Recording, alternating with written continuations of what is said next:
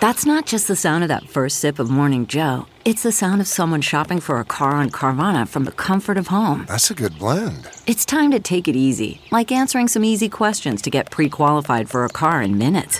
Talk about starting the morning right. Just like customizing your terms so your car fits your budget. Visit Carvana.com or download the app to experience car shopping the way it should be. Convenient, comfortable.